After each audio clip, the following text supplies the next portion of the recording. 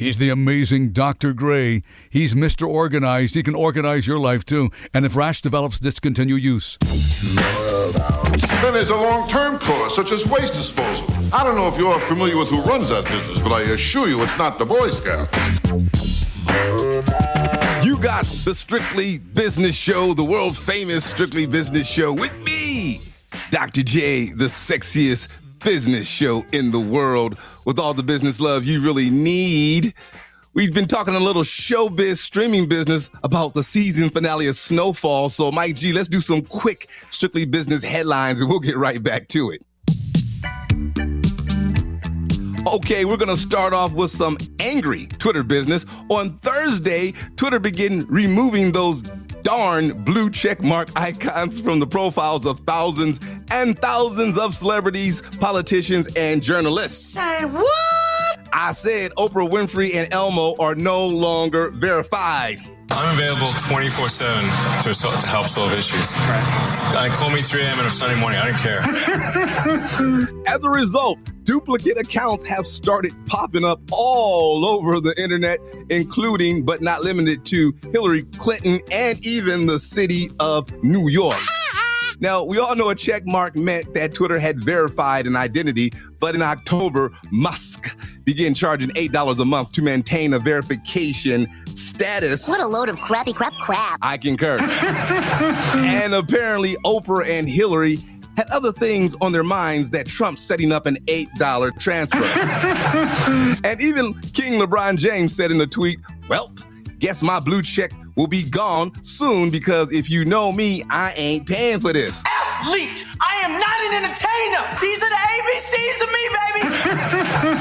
But Musk has been picking up the tab for several celebrity accounts to retain their check marks, including King James. I'm available 24/7 to help solve issues. Call me 3 a.m. on a Sunday morning. I don't care. But King James had come out publicly and said, I didn't ask you to do all that. Athlete! I am not an entertainer! These are the ABCs of me, baby! That's all you had to say. Okay, let's go over a few things. Now, originally, Elon Musk proposed $20 a month for this verification, but people said, what the hell are you doing? So they settled on $8 a month opposed to $9 or $10 a month. I don't know how they got that number. Now, me and my business acumen assume that celebrities like Oprah and Elmo would have been grandfathered or grandmothered into the blue verification. Silly me, right? Because we all know Oprah has the $8 a month, but the woman is worth, last I checked, $1 billion. So setting up this transfer is way below her pay grade. It's below Gail's pay grade. It's below the pay grade of anybody that works for Oprah, okay? So this is where we are. This man buys Twitter and lays off 80% of the staff.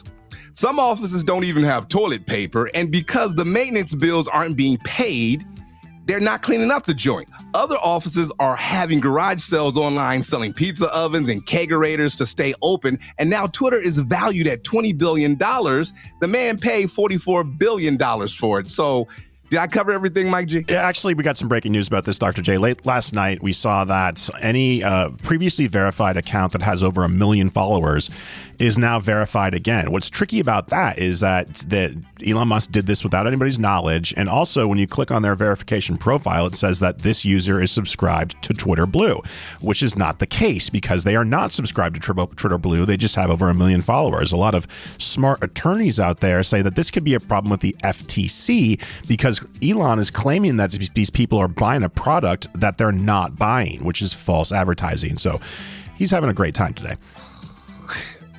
And he's blowing up stuff in space. We'll get to that later. So, okay, let's move over to some Friendly Skies business. Well, the one thing that you can't say about working for Southwest Airlines lately, that things don't get dull. Say what?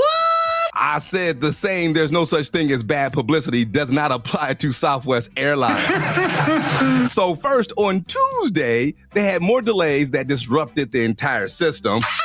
Stop it. It was nothing like what happened back during the Christmas holiday travel massacre, but the cause was the same problem. That damn old software they keep using. I don't know if you're familiar with who runs that business, but I assure you it's not the Boy Scouts. You got that right. Also, a Southwest plane this week was delayed in Houston because an unknown passenger spilled a large amount of what was described as Asian rice in the aisle, and the flight attendant refused to allow the pilot to take off until somebody confessed and cleaned it up their damn self.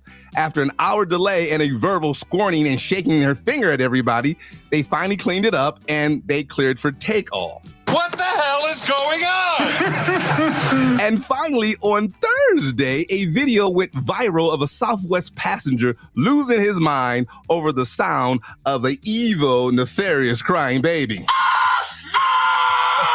Oh, I'm sorry. Did I break your concentration? Not mine, his. Well, I guess the friendly skies are not so friendly anymore in Southwest world. If you recall last month, another passenger lost his you-know-what, threatened everybody, and eventually shanked a poor flight attendant in the face with a broken off spoon.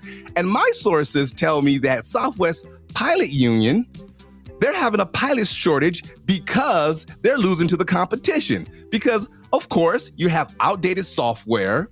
You have flight attendants pulling rank and saying, we ain't going nowhere until somebody pick up their own mess from the aisle.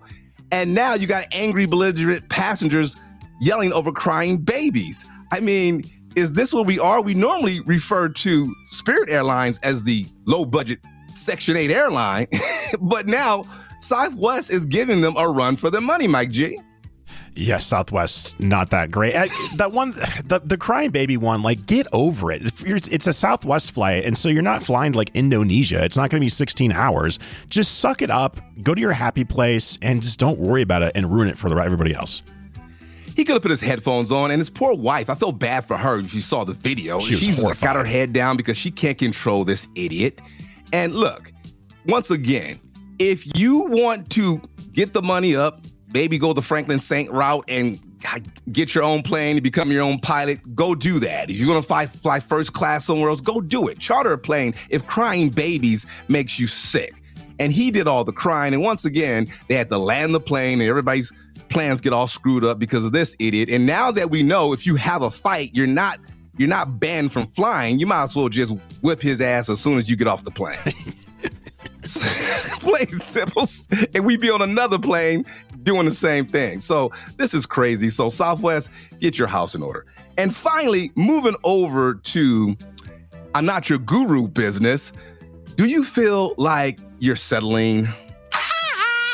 Are you living the life that you expected? Say what? Well, look no further. You might be eligible to attend a free seminar led by noted public speaker, not Les Brown, not Tony Robbins, but Matthew McConaughey. Really, dude? Do you actually think I'm that stupid?